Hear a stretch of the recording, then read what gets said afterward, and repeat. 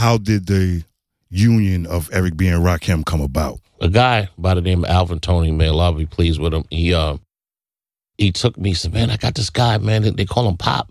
Man, we're going to go down there. So I went down there. We went to Rakim's mother's basement. So I met his brother, Stevie Blass. And Stevie Blass worked at a pirate pressing plant in Long Island. So they were backdooring pressing everybody's records. Right. There were some Jewish guys had a pressing plant there.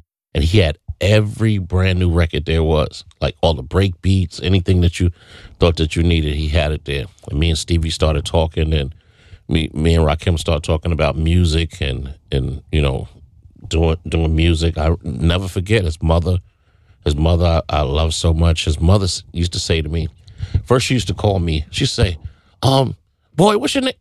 Get up here, come here and get something to eat. She said, come up here and get something to eat.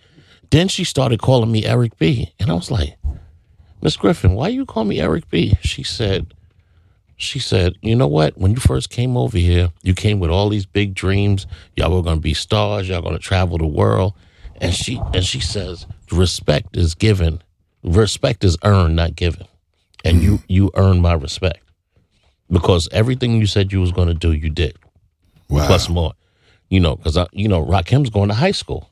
So I'm taking him out of high school, you know, to travel the world and make music. Mm-hmm. Who want their kid to be out of high school talking about, yo, mom, I'm a rapper? You don't want to hear that. Especially in those days. Yes. You don't want to hear. Maybe now it's cool for somebody to come out of high school and say, you know, they want to rap. She was like, what? Yeah, you get knocked over your head back in the day for that.